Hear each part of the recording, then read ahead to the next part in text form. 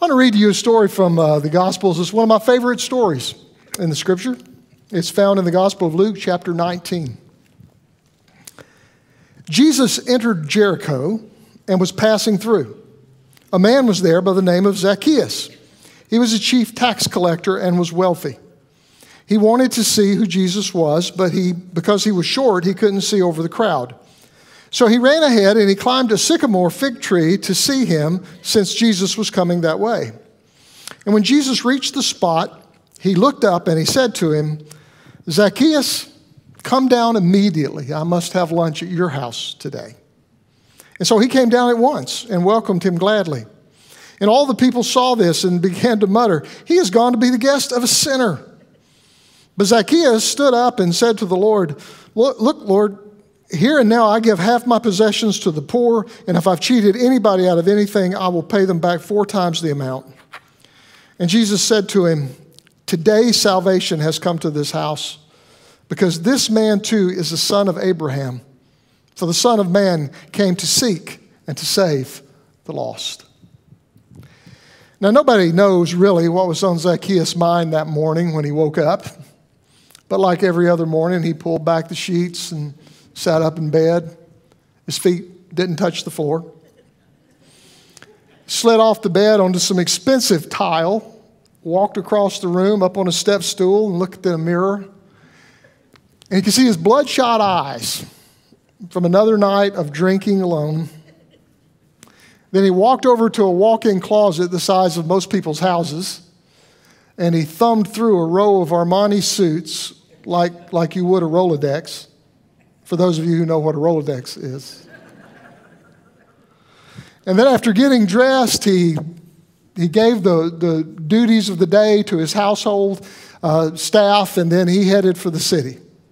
But today, Zacchaeus was not going to work. He had other plans. Now, in order to help us understand the story, Luke tells us that Zacchaeus was a chief tax collector. Now, in those days, to have that job, Zacchaeus was a Jewish man, and he collected taxes from the Jewish people to give to the hated Roman government. And so not only was he sleeping with the enemy, but he was getting rich off of it. Because the Roman government said, anything you can get above what you owe us, you can keep. And so it was a corrupt system. It led to extortion. And Zacchaeus was, getting as much money as he could from his fellow neighbors and kinfolk. And then some of it went to the hated Roman government. The rest of it, he kept for himself. So you can imagine, Zacchaeus was a wealthy man, but he was also a hated man. You didn't have this profession and be well liked. And he wasn't just a tax collector, he was a chief tax collector. And that meant that he had other tax collectors working under him, and he was getting a percentage off of whatever they made. So you don't reach that level in this kind of corruption, if you have many business ethics. And then on top of all that, Jericho was a well-known trade center. And so there was a lot. It was one of the richest taxation centers in all of Palestine. So Zacchaeus is very wealthy. I mean, he's making a killing off this corrupt system. He's in the right place, the right time. Ethics don't get in his way. He's making a killing. Now, I think I've told you before that sometimes when I read a story in the Bible, I like to try to picture it. Imagine what it would have been like if I'd been there and watched it. And, we in the Abide Bible study class that we just finished up, one of the ways we talked about interacting with Scripture was to imagine the scene, to picture it. And what would it have been like if you were there watching this?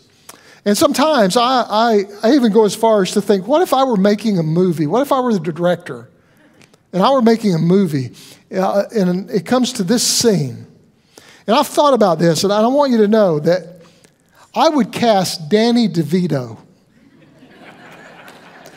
in the role of Zacchaeus. He would be a perfect Zacchaeus. Short, he always plays these, really slime bag kind of characters. That would be him.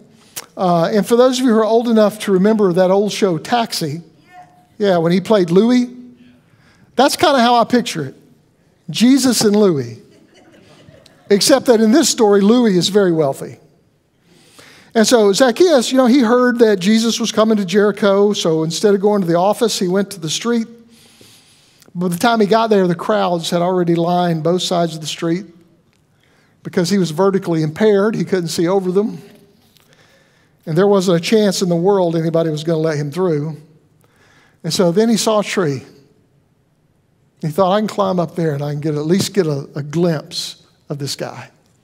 And so that's what he did. And soon, everybody was there. Everybody wanted to see Jesus, this guy they had heard so much about, who could raise the dead and heal the sick. And so when Jesus came walking down the street with his entourage, all the disciples were with him, all the people following him. And there were people lined up on both sides of the street. And people were whispering and some people were shouting. And they were all excited to see Jesus. Everybody wanted to just get a glimpse of him, even Zacchaeus. And so when Jesus approached the tree where Zacchaeus was sitting, a really strange thing happened. Jesus stopped. And he looked up in the tree at Zacchaeus. And when that happened, I imagine that the crowd got really quiet because nobody wanted to miss this. Here was Jesus, the most righteous man they'd ever heard about or knew anything about. And he stopped to say something to Zacchaeus, a.k.a. scum in an expensive suit. So the Son of God is going to say something to Zacchaeus. They figured Jesus was going to let him have it. They figured Jesus would really dress him down good. Because by this point in Luke's gospel, Jesus has already said some pretty harsh things to rich people. And especially those who got rich by exploiting others. As a matter of fact, just in the previous chapter, a young rich man came to Jesus and asked, what do I need to do to follow you? And Jesus said, you need to sell everything that you have and give it to the poor, then come and follow me. And he couldn't do that. He was wealthy and he didn't want to give it up. And so he turned and he left. And then Jesus turned to his disciples. And Jesus said to them, how hard it is for the rich to enter the kingdom of God. Indeed, it is easier for a camel to go through the eye of a needle than for someone who is rich to enter the kingdom of God. Man, if Jesus would say that to a guy who wanted to follow him, imagine what he's going to say to Zacchaeus. And I'm sure Zacchaeus thought he was going to get it too. He looked down, saw Jesus looking at him and thought, oh no. He knew he was a crook. He knew he had all these ways, of justifying what he did to himself, just like we all have ways of, justifying things that we know are wrong. And so when you're the town sleazeball, the last person you want to have a public conversation with is the visiting evangelist, right? So I think he just took a tight grip onto the branch and closed his eyes and braced himself. He knew it was going to be bad. And then Jesus looked up, and I think he smiled when he said, Zacchaeus, come on down. I'm going to your house for lunch. Well, nobody expected that.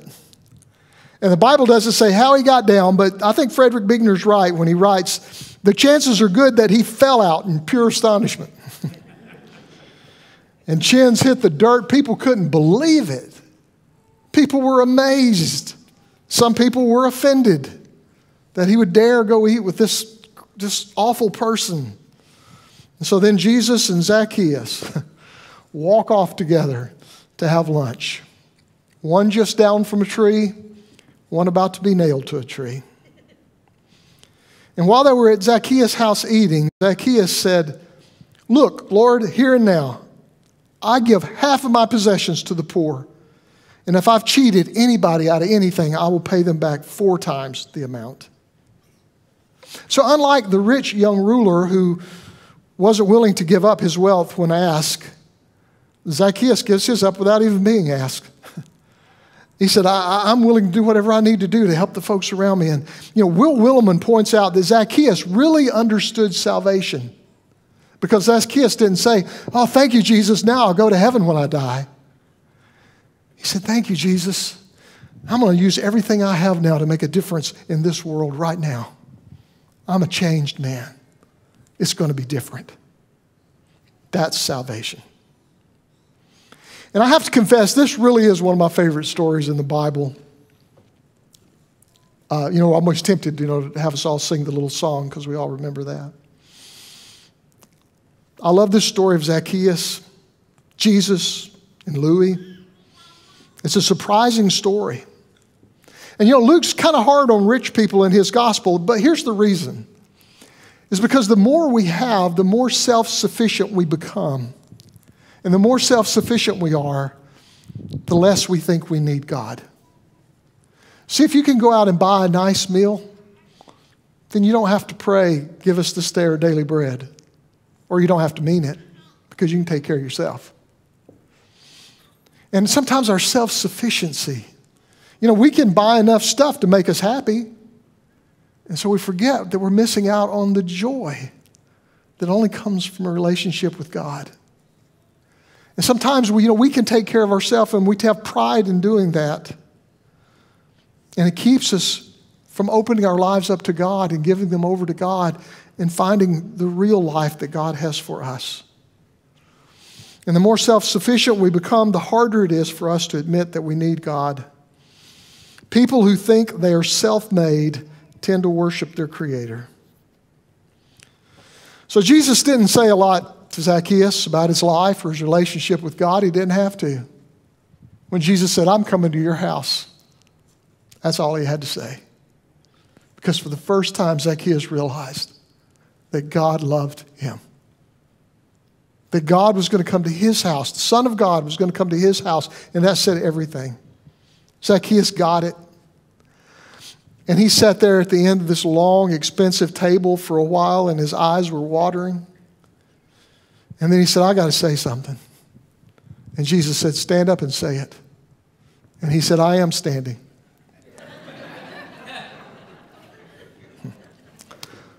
But then he said, I'm going to give away what I have to help people who don't have anything. And if I've robbed or stolen anything from anybody, I'm going to make them right. My life has changed. I'm a different man. And I'll bet his household staff probably fainted. And I love what Walter Rauschenbusch wrote. He said, here a camel passed through a needle's eye, and Jesus stood and cheered. Occasionally, something shakes our self-sufficiency, and we see our need for God. And the thing that shakes our self-sufficiency the most is God's incredible grace. When we realize how much God loves us, no matter what we've done. And somehow, someday, we understand that God doesn't just look at what we've become. God looks at who God created us to be and who we still have it in us to be with God's help and God's grace. And God sees less of what the world has made us and more of how God made us. God sees our sin, but God also sees our pain and our self-doubt and our brokenness. And God sees what we have it in us to be by God's grace. And then God draws it out of us. Everybody looked at Zacchaeus and they said, that is one mean, selfish, greedy, slimy human being. Jesus looked at Zacchaeus and said, there's a man who has it in him to be generous and kind and gracious. And look who was right. The story of Zacchaeus is the story of the Bible in a nutshell. It's a story about our sinfulness and bravado and God's relentless love. It's a story about how we go looking for God only to discover that God has been looking for us the whole time. And when we encounter God, our lives are changed. And we find a life that's better than anything we ever dreamed of.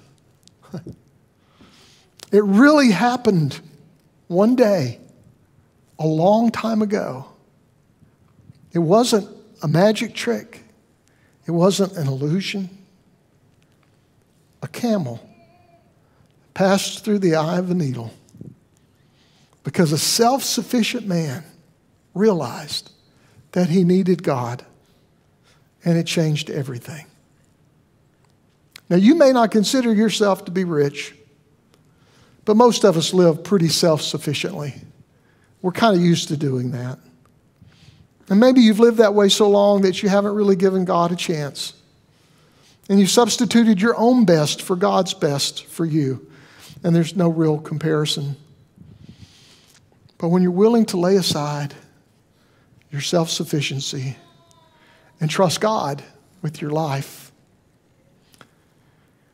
then once again, a camel will pass through the eye of a needle. And once again, Jesus will stand up and cheer. Amen.